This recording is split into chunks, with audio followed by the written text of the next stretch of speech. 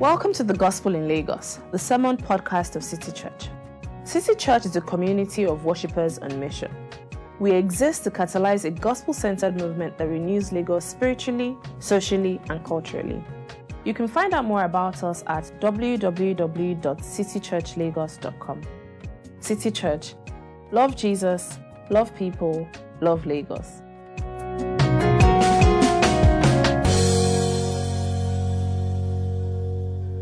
Morning, church. As is our custom, when I'm done reading, I'll say, "This is the word of the Lord." Please respond by saying, "Thanks be to God." Our Bible reading will be taken from 1 Thessalonians chapter 1, from verses 4 to 10. 1 Thessalonians 1, from verses 4 to 10. "For we know, brothers and sisters loved by God, that he has chosen you, because our gospel came to you, not simply with words, but also with power, with the Holy Spirit and deep conviction. You know how we lived among you for your sake. You became imitators of us and of the Lord, for you welcomed the message in the midst of severe suffering, with the joy given by the Holy Spirit. And so you became a model to all the believers in Macedonia and Achaia. The Lord's message rang out from you, not only in Macedonia and Achaia. Your faith in God has become known everywhere. Therefore, we do not need to say anything about it, for they themselves report what kind of reception you gave us. They tell how you have turned to God from idols to serve the living and true God, and to wait for his Son from heaven, whom he raised from the dead, Jesus Christ, who rescues us from the coming wrath." This is the word of the Lord. I think it's safe to say Happy New Year, right? It's like this is the first time I'm bringing the word of God to you this year. So Happy New Year, everyone. Yeah, thank you. In case you're watching with us for the first time, my name is Tomi. I'm one of the guys on the preaching team. And again, I'm happy to be the one bringing the word of God to you.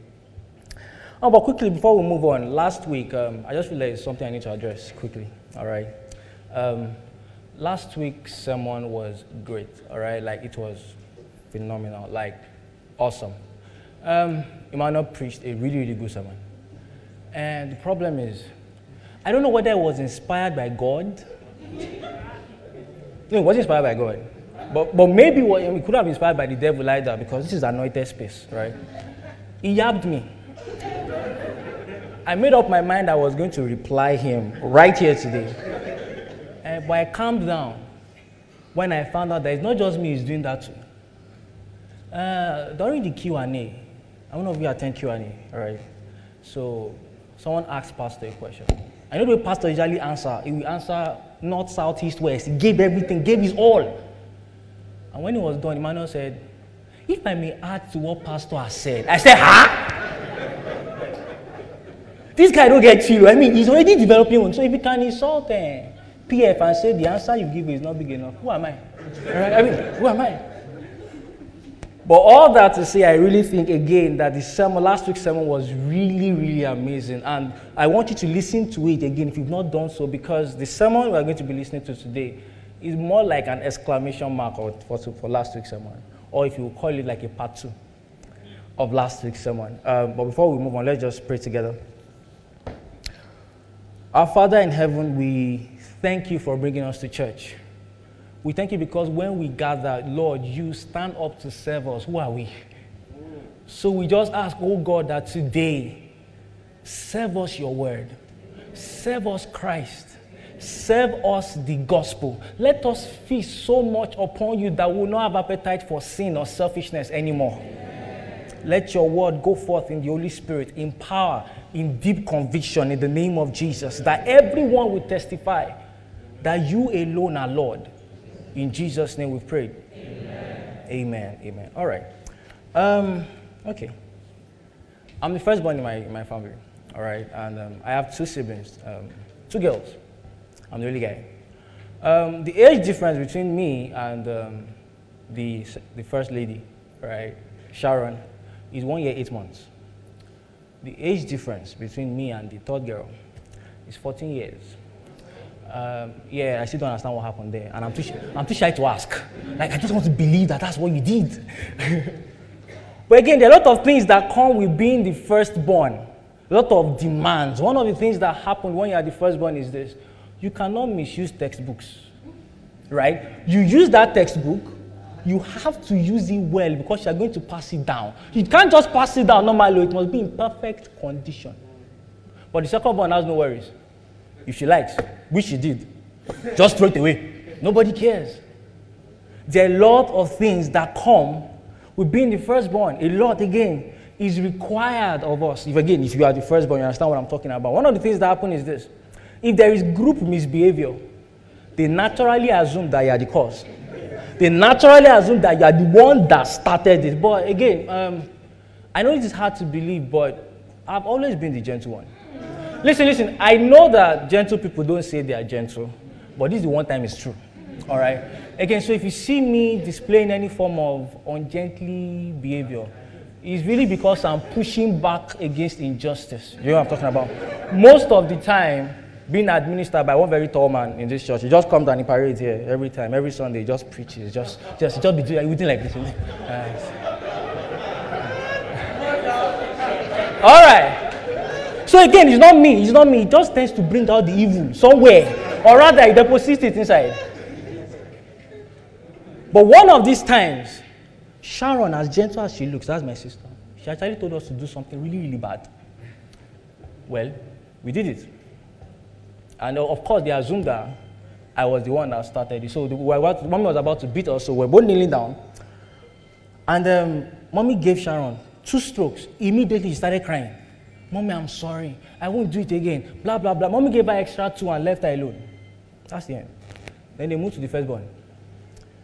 Now, Basketmouth made a joke about this, but when he made that joke, it wasn't a joke to me, it was true. That was my life. There's this idea that when you are the firstborn, when they are beating you, they tend to give advice as they are beating you. You get what I'm talking about? So the beating went something like this.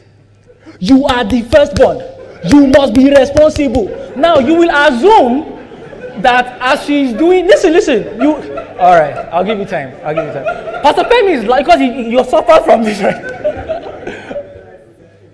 You will assume that as she's doing that kind of a thing, the cane cannot be, it can't be that painful, but my mommy has mastered the art of administering maximum pain while she's advising. It was just perfect. Me, on the other hand, I felt like I deserved the beating, so I will not cry until the pain is big enough to make me cry. So I will stretch my hand, I will collect everything, and eventually, I will cry. And she left me alone. This is one of those times I was almost convinced my sister was not right. This is what she did. When mommy left, we were thinking about what we've done, we were meditating on our knees. Sharon said, but Tommy, you don't have sense, Sha. Again, if you are the firstborn, you understand what I'm talking about. That's the way they behave. She said, you don't have sense, Sha. I said, okay, what happened? She said, you saw me. I collected 2 strokes. I started crying. She left me alone. You are Chester. You can collect cane. It's not going to cry so she can leave me alone on time. Woes of being the firstborn. But again, as the firstborn, one of the things that I really wanted the most was to impress my parents. Oh, I wanted to make them happy. Like I didn't just want to make them happy in a way that they were just going to commend me once. Those kind of commendation that when you do something, they will commend you the first time. They come back to your room and say, well done.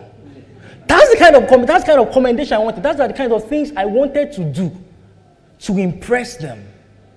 Again, woes of being the firstborn and all these things I just finished describing is the way the Thessalonians were actually are as well.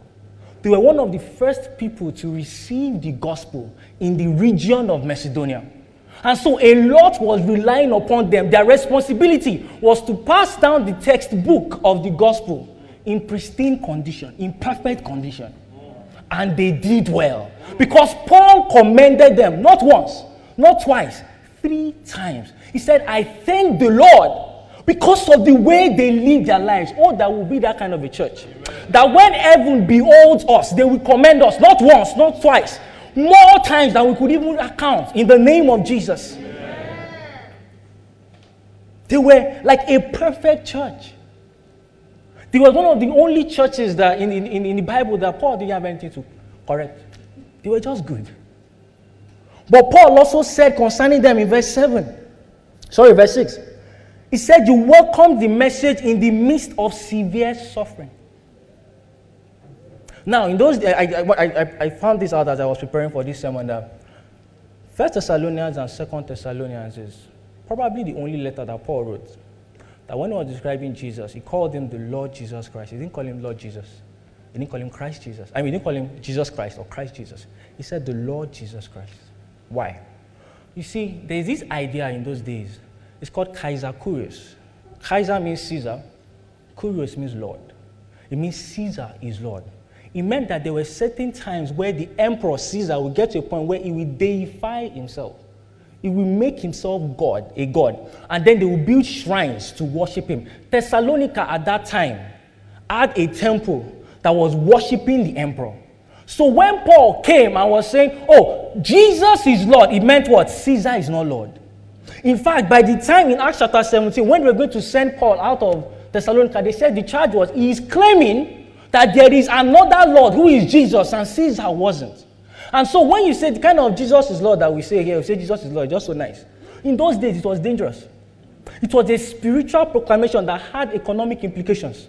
You know what I'm talking about? Because if you say Jesus is Lord and Caesar feels as if he is threatened, he could come and destroy all of you. So everybody in Thessalonica at that time had a vested interest in clamping down upon the gospel. Everybody in Thessalonica at that time had a vested interest in silencing the message that was going out. But in spite of all of this, the Bible says the message of God rang out from them. Think about it. Not the officials, the average person. That is, your boss could be your enemy. Your employee could be your enemy. Your husband could be your enemy, because they are all scared that if Caesar hears this thing you have come to believe, it can destroy us. It can destroy us. And so they tried to silence it, but like I said, the Bible said the Lord's message rang out. The Greek word there for ringing out is also the same word for echo.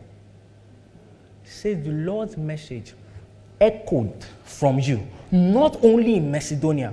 Your faith in God has become known everywhere.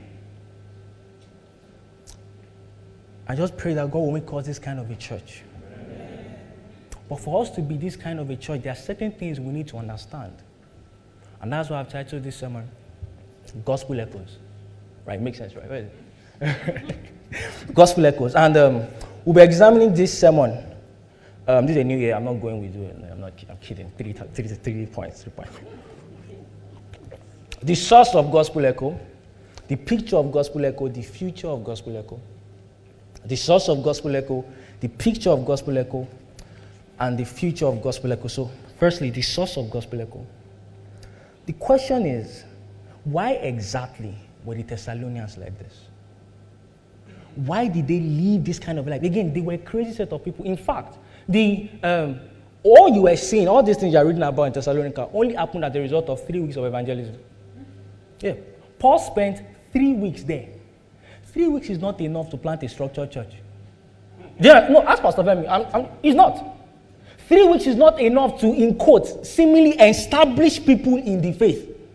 Yet, even though they had all these issues, they didn't have Q&A sessions to ask Pastor Paul the kind of issues they had. They didn't have a vibrant City Kids ministry. No, they didn't have any of those. They didn't have Kingdom Prayer Day.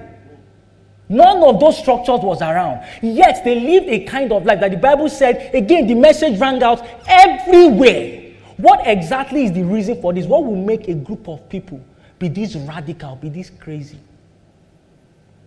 You can look at that and say, oh, the Bible says he that has been forgiven much loves much. So maybe the reason why they are this radical is because, they believe that God has forgiven them a lot of sins. You know how many people, when you come into Jesus at a later time in your life, you tend to feel like, I've done a lot of things, and so Jesus has forgiven me. They just tend to be more vibrant. Maybe that's the reason.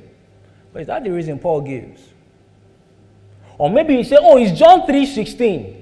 For God so loved the world that he gave his only begotten Son, that whosoever believes in him will not perish but have everlasting life. So maybe they understood the love of God, they committed to him, and that's why they were living this kind of a life. Well, yes, that is good, that is true, that is biblical. But is that the reason that Paul gives as the source for this kind of gospel echo? The reason that Paul gives in verse 4. For we know, brothers and sisters, loved by God, that he has chosen you. Because our gospel came to you not simply with words, but also with power, with the Holy Spirit and deep conviction. Listen carefully. When you are reading your Bible and you see because, there's an unspoken vibe in front of it. You guys know what I'm talking about. So he's saying, we know, brothers and sisters, loved by God, that he has chosen you. Why? Because our gospel came to you, not simply with words, but in power. The reason why the gospel came to them, not simply in words, but in power with the Holy Spirit and deep conviction, was because they were chosen. It's this idea in theology that we call unconditional election. And some of you are like, oh, what do you mean? It's very easy. Unconditional election is election that is not based on any condition. Simple as that. Unconditional election is the sovereign will of God to choose people not based on anything that is in them, but based on the love that he has. Unconditional election is the sovereign will of God to choose people not because they are wiser, not because they are smarter, not because they are naturally predisposed to doing something good, but because he himself is the God that loves. Paul hinges the effective ministry in Thessalonica. He hinges it upon the election of God. It means that, listen, there was nothing in Thessalonian church that was going to necessarily drive God farther away from them or bring God closer to them. There was nothing, there was no condition in them that made them a better candidate for salvation than the other person. And that's why the hymn writer said, nothing in my hands I bring, simply to the cross I cling. There is nothing in us that will compel God to actually look upon us with favor. We are sinful people. There is no good in us. But if you read the text again, he said the gospel came with deep conviction. Think about it. Have you been in situations where somebody asks you to do something, or they ask you to say something, and you just tell them, I can't say it, I can't do it, and they ask you why, and you can't articulate it? Because there is something deep inside of you, your conviction, that is controlling your life.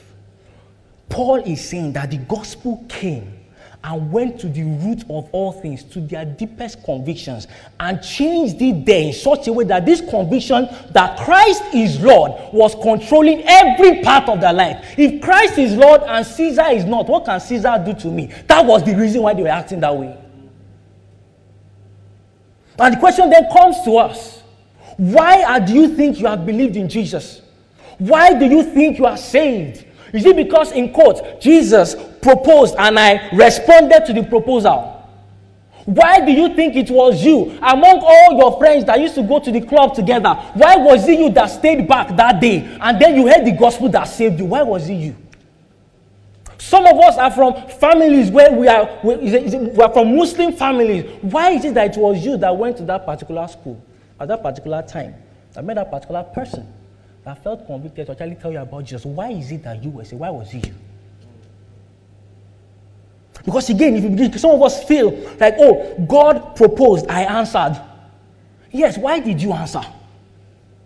What is the source of the gospel? Like, what is the source of the salvation that you have received? We all grew up in Nigeria. Well, most of us, right? It's not you didn't hear the gospel once. You know what I'm talking about? You heard it multiple times. Why was it that it was at that particular time, there's that one time, that you know that no, something changed in me? I remember when I committed my life to Jesus, I went to preach. Yeah, I know. Yeah. I went to preach. That is, I had heard the gospel so much, I could articulate it to somebody else. But I wasn't saved. I preached to this person. The person rejected Jesus, and I started crying. I said, how can you be so dumb that they will present life to you and you will choose death? I was wailing. I was crying. An older friend came to meet me and he said, I've never seen anybody preach and cry because the person you preached to rejected Jesus. And at that point, you would think he was trying to, like, maybe praise me. But the next thing he said was, it was just impossible. He said, but are you saved? It didn't make any sense. This was not the first time I had heard somebody say, but are you saved? But at that time, I broke down. At that time, I broke down. Why was it at that time? Was it because of something in me? No, it was because God himself chose me. The reason why you have accepted Jesus is because God himself has chosen you. Let me explain a little bit further. Ladies, you understand this better. Ladies in the house, praise God. Praise God. Now, don't be shy. I'm not yabbing you. No. Pastor Femi has said that he said something. He said he's a proud woman rapper. Me too. All right. We're good. Have you gotten to a point where somebody is asking you out? It's my wife, I meant. Yeah. Pastor, calm. Pastor, calm. All right. We're good. Oh, it's your wife? No, Pastor, I don't believe you. See what I'm talking about. Anyways, back to someone. So somebody is asking you out, and you're not interested in them. But they persist and persist. They wear you down until you say yes. And some of you ladies are like, yeah, that's my husband. So it is possible that you are in the friend zone, men, amen? But by resilience, you can move to boyfriend, lover, father, husband, anything. Pastor. But there are some people, listen, that even if they're the last people on earth, and they keep on asking, you will still say no. An example is this guy. Can I have his picture? I was trying to project his picture. He's a movie character. This guy. Do you know this guy? This guy? Yeah, you know him. He's a movie character in Money Heist. Now, yeah, exactly, like this guy. Now, he's actually supposed to be the good guy, but he's the bad guy. For those of you that have not seen Money Heist, let me explain. Imagine the most annoying person you know. And then the person that once you see them, you just want to slap them. If they come together and have a child, that's what they'll get. Honestly, that's what they'll get. It doesn't matter how many times this movie character asks you out, you're going to say no, you detest him. But listen carefully. Salvation means that you saw the gospel as Arturo and you started treating the gospel as Dwayne Johnson. You know who Dwayne Johnson is? Okay.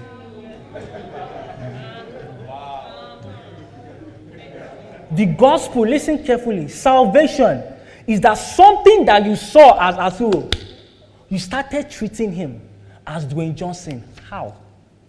Do you think it's something inside of you that caused that to happen? See, if Arturo decided to touch up and change part of his ways, you can probably feel like, oh, maybe it's possible I can get to love him. But the gospel didn't change. It remained the same.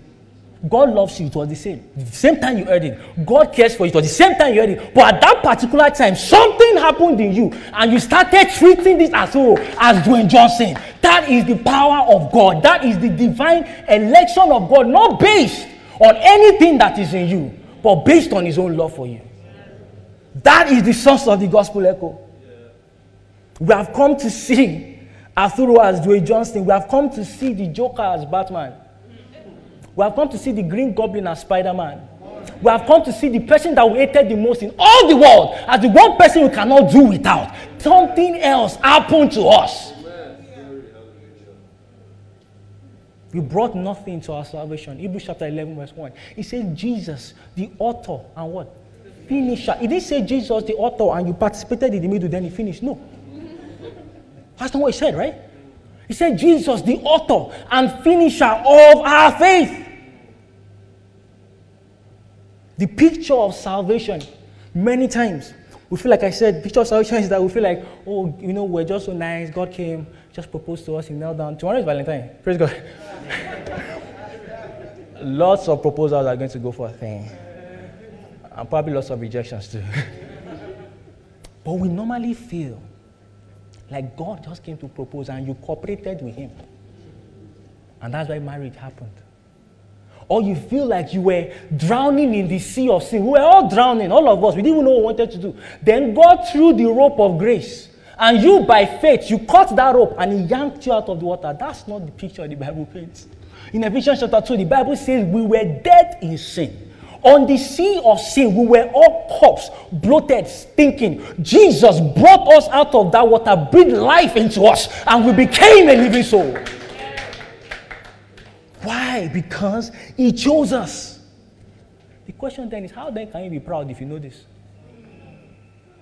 A proud Christian that understands unconditional election is an oxymoron. You're impossible. You shouldn't exist. But it's still shocking.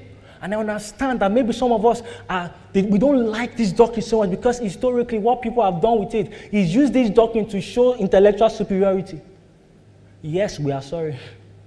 But there is more to this doctrine. Paul, reflecting upon this doctrine, check from verse 2.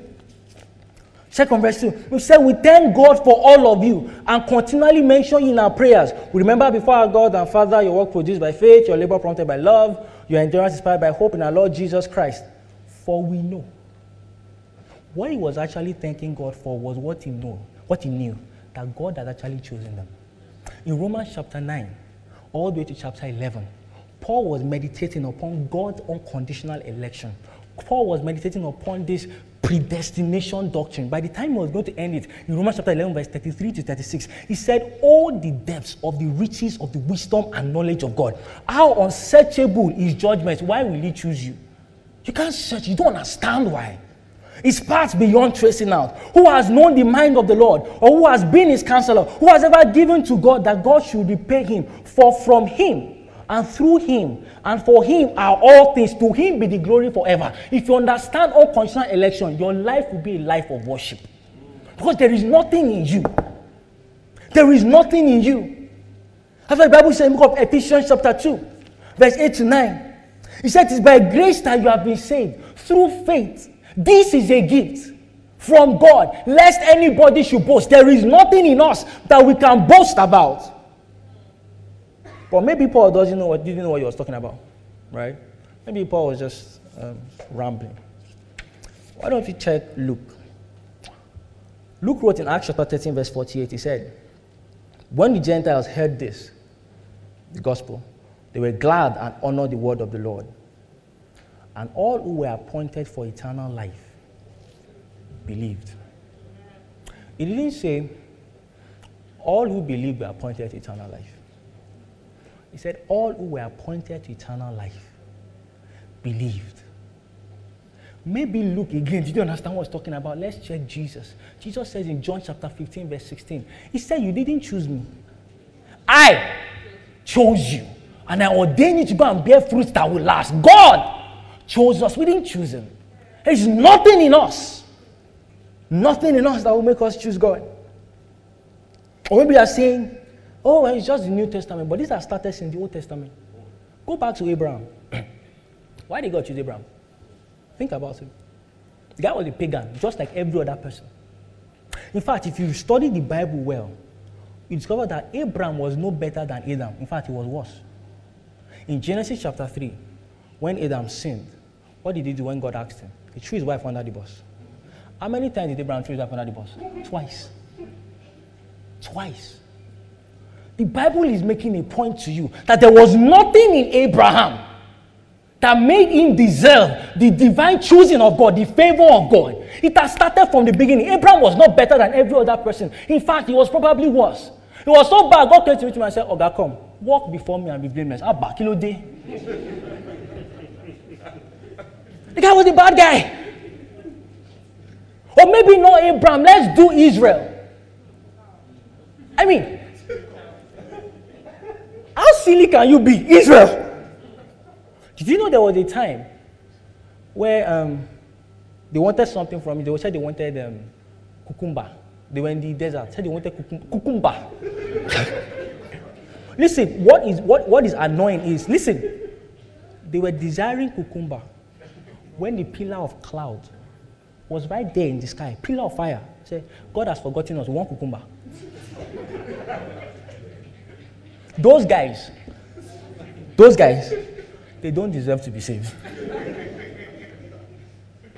So what was it about them? Nothing. Nothing. It was all based on the condition in God himself, the condition of love, that he chose certain people. Nothing. I know you're probably thinking right now, okay, I hear you. What happens to those God has not chosen? There is an answer. I'm just not going to give it. Come to Q&A. Anyways, now listen. I believe again, I am convinced that Paul wanted to focus on the good news of unconditional election. And I want us to focus on that just for a little. But humor me, all right? Humor me.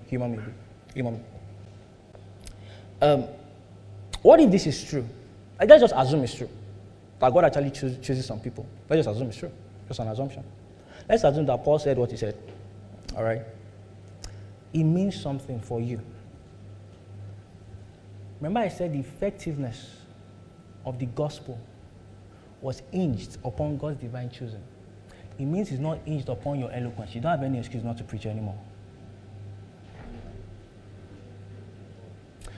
It means the kind of excuses some of us give some of the time. I am not holy enough. Remember, the effectiveness of the gospel is not dependent on how holy you are on the holiness scale. It's dependent on God's divine choosing. You don't have any excuse. You have to preach now. You have to preach now. If God says, just humor me. If God actually said that the effectiveness of the gospel is hinged upon your eloquence or hinged upon how holy you are, nobody will be saved. Because nobody will be holy enough. Nobody will be eloquent enough. But again, God actually decides that the efficiency of the gospel will depend upon him such that we, earthen vessels, that's why Paul said that we have put this treasure in earthen vessels, things that do not matter, broken vessels, so that the excellency of power might be of God, not of us. Broken vessels, yes, but we will preach. Vessels that have been mended, yes, but we will preach. Because the effectiveness of the gospel is dependent on God's own divine choosing, nothing in us.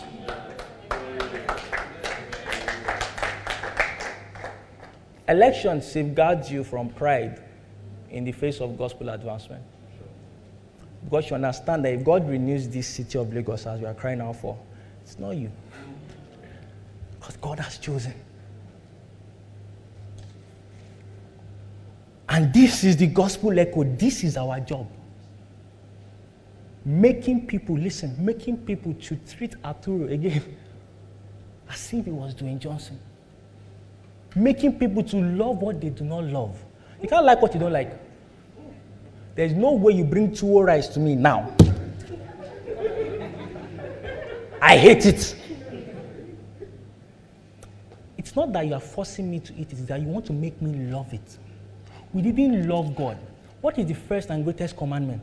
Love the Lord your God with all your heart. It is impossible to make yourself love somebody. That is the message of the gospel. That's the work of the believer. You are preaching so that the person that hates this person will come to love him. It is impossible except God chooses. Impossible. But for many of us, it is so hard for us to do this. That is why we have settled for raising good citizens when God has called us to raise godly saints.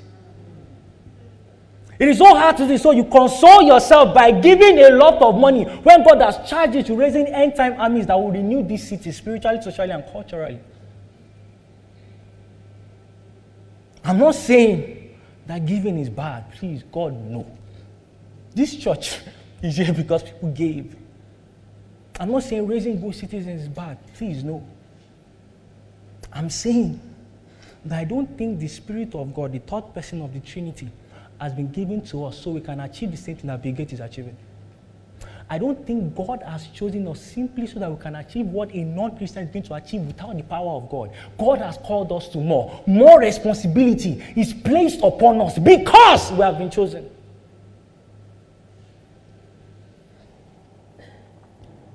The good news is that we have been elected just like the Thessalonians have been elected. We have been elected for an effective gospel. We have been elected for conformity to the image of the Son. We have been elected to be a model church. But what have we done?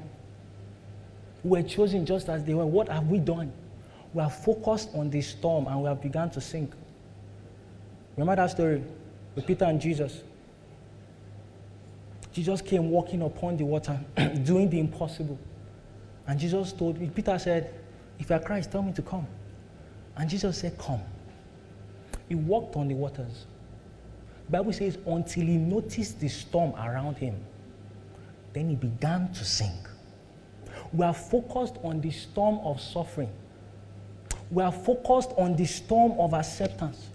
We are focused on the storm of Lagos is hard. I don't have time. I cannot preach. May God not treat your work the way you have treated his work. I will pray it again. You didn't get it. May God not treat your work the way you have treated his work. Because if he does, God bless me, I don't have time. If for one day God says he doesn't have your time, you are done for. But what's our excuse? Whatever suffering we think we are going through, the Thessalonian church suffered more. What's our excuse? We have been given a lot of things. We might have been given a world that is filled with sadness, but we have also been given the joy of the Holy Spirit. We don't have any excuse. We might have been given a world that needs saving, but we've also been given a God that saves. What we've not been given is an excuse. We might have been given news of wickedness, husbands cheating on their wives, wives leaving their kids, abortions, racism. We might have been given all those news, but one thing we've also been given is the greatest news of all, the power of God unto salvation for the Jews and the Gentiles. We have been given that news. What is our excuse? I pray that the gospel will echo from us in the name of Jesus. Amen. But then what does this gospel echo look like? What is the picture of the gospel echo? What does it look like? Four things. 1, in verse 6 you read, said you became imitators of us and of the Lord. So the first picture is that they were trying to conform to the image of the Son along with other believers. They were trying to imitate Jesus along with other believers. The second picture is they became a model. They became a model to other believers. Again, for all our issues with, in quotes now, the holiness movement when we were growing up, people identified them. People knew them. Yes, you are saying, oh, they're a bunch of hypocrites. They were this, they were that. People knew them. Do they know us? Or what do they know us for? They were models to other believers, not unbelievers. Other believers wanted to be like them. But in verse 8, the Bible also said, the Lord's message rang out from you, not only in Macedonia, so they were preaching the word. But fourthly, your faith in God has become known everywhere. They were living the word. This is the picture of gospel echo. The way we can be a model for other believers is by imitating Jesus. Is by comparing ourselves with Jesus. Our problem, the reason why we are so relaxed, is because you keep on comparing yourself with people that are lesser than you. You keep on comparing yourself, oh, that false teacher, that false church down the road, at least I'm better than him, but then you're not as good as the ideal. So you have come to relax. Listen, if you find yourself talking more about false teachers, false doctrines in the church in Nigeria than you do about the move of God in this country, you cannot be a model to other believers. Yeah. Why? Because you will constantly feel that you are better off. There's a Yoruba adage. They say, Nilo afoju, oloju kan loba won. You know what that means? In a village of blind people, the one-eyed man is their king. You feel like you're better than the other person, so there's no need for you to move on. There's no need for you to be better. Stop comparing yourselves with churches, in quotes, that are sick. Because even though you are not a sick church, you are not the church in Thessalonica either. Even though you are not a sick church, you have not fully conformed to the image of the Son. So what are we talking about?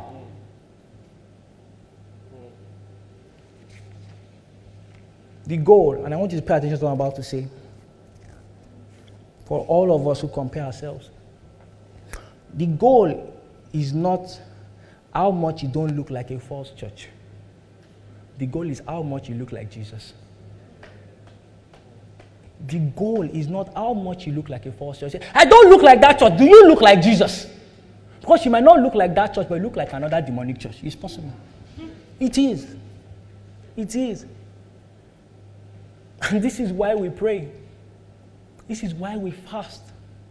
This is why we are saying, God, there is an ideal, and there is my reality. I'm not fully conformed to the image of the Son. Let them align.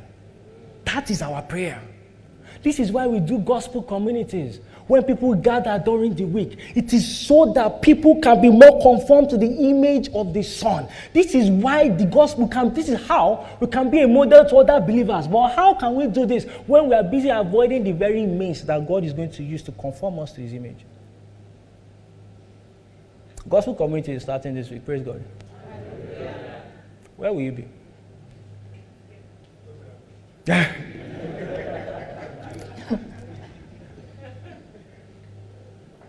Are you going to think that you are okay?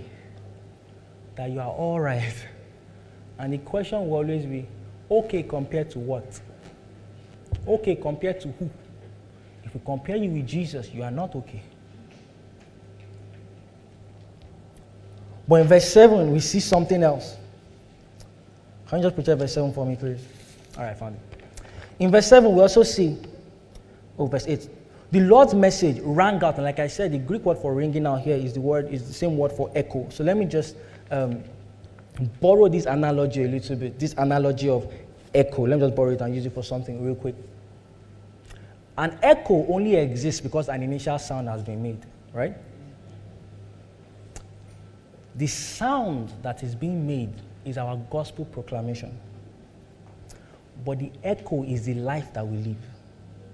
Many people will not pay attention to the initial sound because the echo is so bad. So your echo is so bad, they think that the initial sound is bad. Your life is so bad, they think the message is bad. That's why they are not joining us. What kind of picture, what kind of echo is your life giving out? Are you giving a kind of echo that people come and meet you and say, please show me your God, show me the reason why you behave this way? Because your life is just so beautiful. Many of us watch YouTube. Maybe all of us. And there are times where, I know we usually skip ads, but maybe sometimes you're just too tired, you just let the ad run. And NGOs usually advertise. They want you to donate, they want you to give. And then they show the picture of a child that is hungry, dirty, and sick. And the mother is carrying the child and all of that. And then they say, see the way people are suffering. Give. Out of guilt, you will give the first time. If it comes again, you might give. Sure, you see that third time, you most likely will not. That's just statistics. Why? Because the picture they are painting for you is not something you can key into. It's a picture of hopelessness. So you don't even think your money is going to do much. They've changed their tactic now. What they do is show you a happy child and tell you that for $1 per week for 6 months, right? This child can eat 3 square meals and go to school. You say, hey, $1. I'll give. See what they did.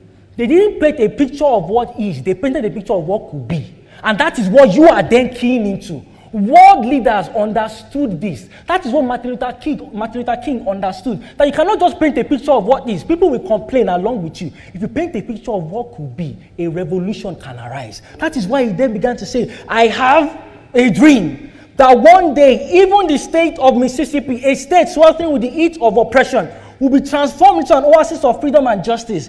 I have a dream that my 4 little children will one day live in a nation where they will not be judged by the color of their skin, but by their character. Do you see? He was painting a picture of what could be. So they keyed into it. Listen, if the echo of your life is simply painting a picture of what is for the unbeliever, they don't see any need to change. They don't see any need to change. Are we living a kind of life that the unbeliever is saying, I see where I am, I see what is, but I see what could be because I'm checking Shola's life. I see what could be because I'm checking Tunde's life. I see what could be because I'm checking Dara's life. What picture is our life painting? I used to draw.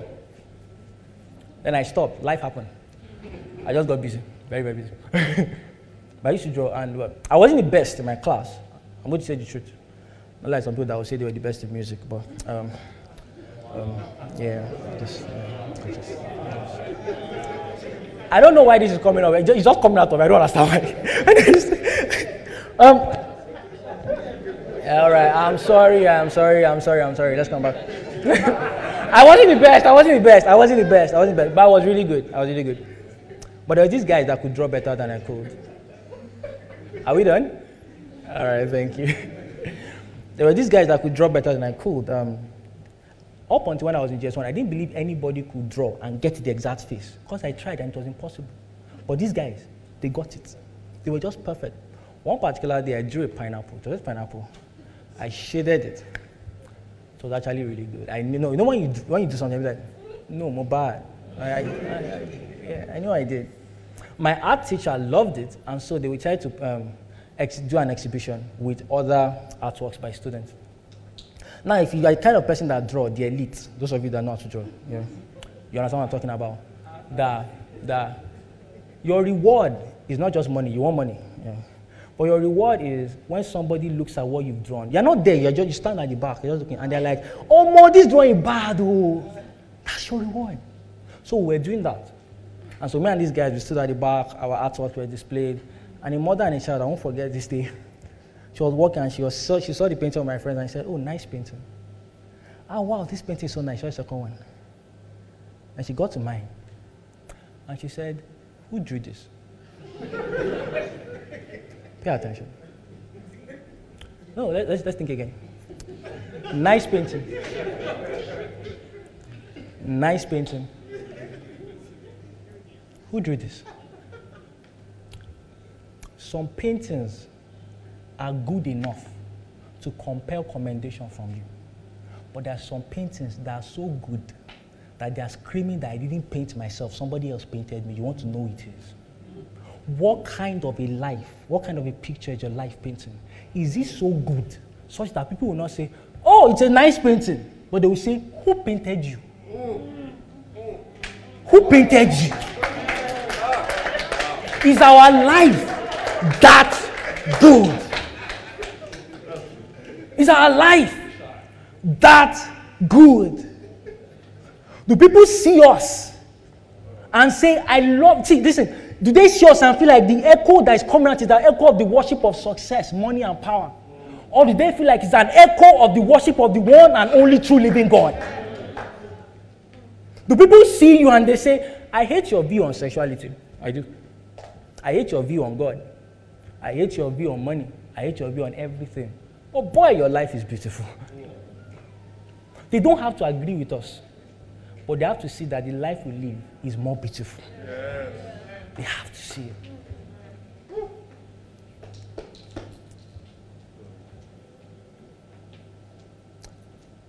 Something radical, something else that's really, really cool is going on in the text, but you also find that in verse 8. It says, "The Lord's message rang out from you, not only in Macedonia and Achaia. Your faith in God has become known everywhere." It didn't say the message has become known. He has talked about that. He said the message rang out. But he said your faith in God has become known everywhere. Therefore, we do not need to say anything about it.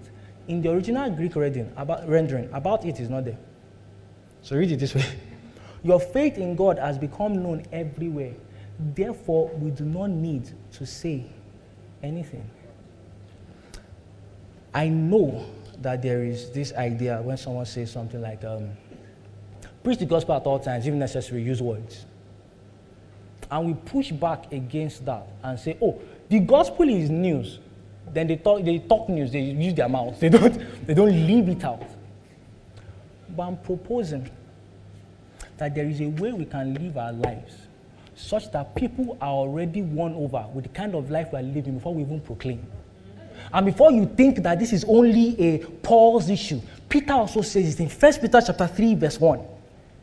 1 Peter 3, verse 1. He said, "Wives, in the same way, submit yourselves to your own husband, so that if any of them do not believe the word," what? "They may be won over without words by the behavior of their wives."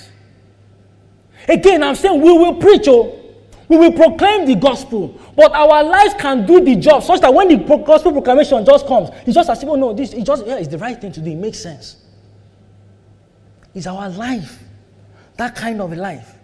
In fact, I even went further to think that this they, right, they report, you see, verse 9, for they themselves report with what kind of reception you gave us. Who is the they? I don't think it's just believers. I actually think it's unbelievers as well. The unbelievers can look at the kind of life we are living and proclaim that, no, we know that you have turned away from God. Look at the text. They ended by saying, we know that, they tell how you turn to God from idols to serve the living and true God. Unbelievers. They are talking about a living and true God. Again, this is not the first time unbelievers are doing this. There's a way believers can act that unbelievers will testify that Jesus is Lord.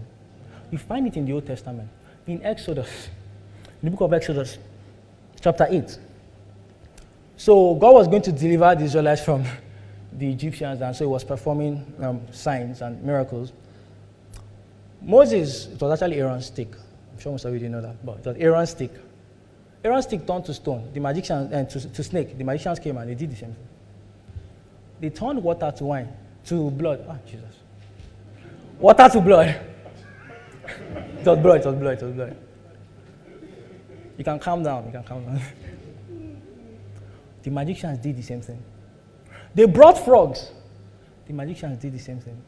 They brought gnats. You know what the magician said? He said, this is the finger of God. How did he know? I thought they were opposed to this God. They still testify that this is the finger of God. Not only in Exodus. In Daniel chapter 3, the 3 Hebrew men, they were not just boys now, they were already men. They were governing a whole city, all right? So they were men. Nebuchadnezzar came and said, oh, I've built this golden statue. Fall down and worship it. They said, no, we will not do so. Even if our God doesn't save us, we will not do so. God saved them. Look at what Nebuchadnezzar said. He said, praise be to the God of Shadrach, Meshach, and Abednego. Pause. There is a way we can stand for Jesus that the unbeliever will say, praise be to Jesus. Praise be to God. He said, praise be to the God of Shadrach, Meshach, and Abednego, who has sent his angel and rescued his servants. They trusted in him and defied the king's commands and were willing to give up their lives rather than serve or worship any God except their own God. Therefore, I decree that the people of any nation or language who say anything against this God, doesn't make any sense. I mean, this same guy that was supposed to be persecuting them, started protecting them because of the kind of life they lived. We can live such a life. We can live such a life that when the non-Christian encounters us, they encounter Jesus. Amen. That can also happen even in church. In 1 Corinthians chapter 14, verse 24 to 25, one of my favorite verses when I'm praying for the church, when I'm praying for the service. If an unbeliever or an inquirer comes in while everyone is prophesying, they are convicted of sin and are brought under judgment by all, as the secrets of their hearts are laid bare. Now listen. So they will fall down and worship God. The unbeliever, he doesn't know. He's an inquirer. He didn't know. And declares, claiming, God is really among you. See, there is a way we can declare the gospel in the adoration. There is a way we can declare the gospel in our prayers. There is a way we can declare the gospel in the Bible reading. In your ushering, there is a way you can live the gospel that the unbeliever will say, God is really among you. That they will come and go and they will still not remain the same. Those are the kind of times that will happen when you call them next week. They will say, I was glad. When they will start quoting scriptures.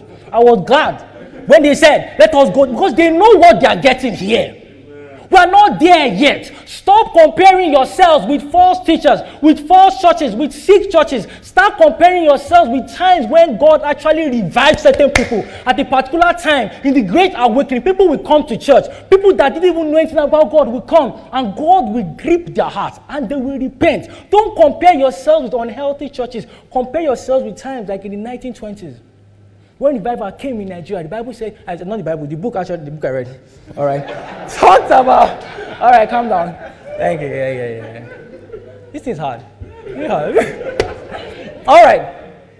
Don't compare yourselves with unhealthy churches. Compare yourselves with times when, like in the 1920s, when people from all over Nigeria were going to Elisha.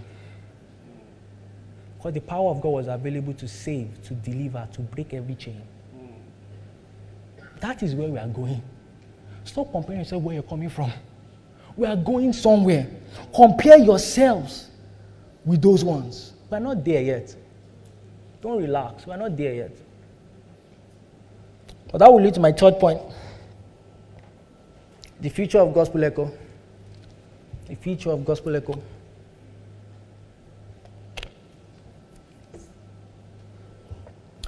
I have tried to use the Thessalonian church to inspire us, to call us to more, to encourage us, to make us see that there is more in God, and there is more for us to experience, there is more for us to encounter.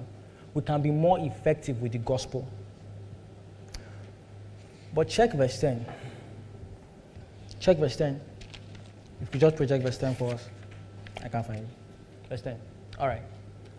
And to wait for his Son from heaven. Listen, these people didn't just turn from their idols.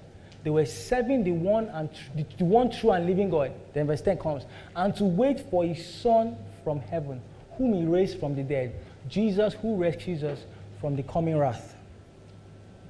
Why do you wait? I mean, you would expect that they will probably relax. I mean, these guys are good. They are amazing. They shame me. They shame us. Everybody knew about them. The Bible said they were waiting for his Son from heaven. The question is why? It's because, as we discussed in the picture of the Gospel Echo, the goal has always been conformity to the image of the Son. That's what the goal has always been. So even though the Thessalonian church were this amazing, many of them were still struggling with sin. Even though the Thessalonian church was this amazing, many of them were probably also shy to declare the gospel. So they knew that even we ourselves, we are not the ideal. There is somebody that is more ideal than the Thessalonian church. And they knew that we were not like him yet. And maybe you are here as well. You are saying, I've tried, I'm just not conforming to the image of the Son. I'm just not conforming. I am shy. I don't know enough of the gospel. I cannot declare the way I want to. And you are discouraged. The Bible says something. That when Jesus comes, we shall be like him. Because we shall see him as he really is. This was why they were waiting for him. Like, yes, we've done all this cool stuff. Yes, we are better than almost every other church. But the goal is to conform to you, Jesus. The goal is to conform to your own ideal. So they were not going to stop. They were going to wait. Their future is your future because you have been chosen and elected by God. That one day, your fears will be no more. One day, your sin struggle will be no more. One day, your excuses that you are giving for suffering will be no more, because you shall be as he really is, because you shall see him. I have good news for you. Jesus is coming back. But if you are here and you're a non-Christian, the future of the Christian is glory, conforming to the image of the Son, because Jesus died and rose again and rescued them from wrath. Your own future, if you keep on rejecting the gospel, is wrath, pain. Like Chris says something, I think it's very, very dope. He said, we're all going to live forever, whether we like it or not. Some of us are going to end up holy, some of us are going to end up hot. Depends on what you want. The future is conformity to the image of the Son.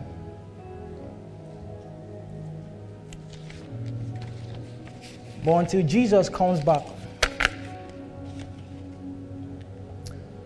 I believe I hear the Spirit of God saying to us, like, we are like Moses before the Red Sea. And the same question that God asked Moses is what he's asking you today. What is in your hand? You're a student.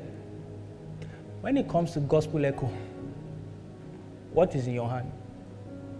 You're a mother. When it comes to gospel echo, what is in your hand? It is that thing that is in your hand that God wants to use to echo his message to the world. And what we are supposed to do is stand and say, Father, with everything that you have given unto us, we will shout your glory.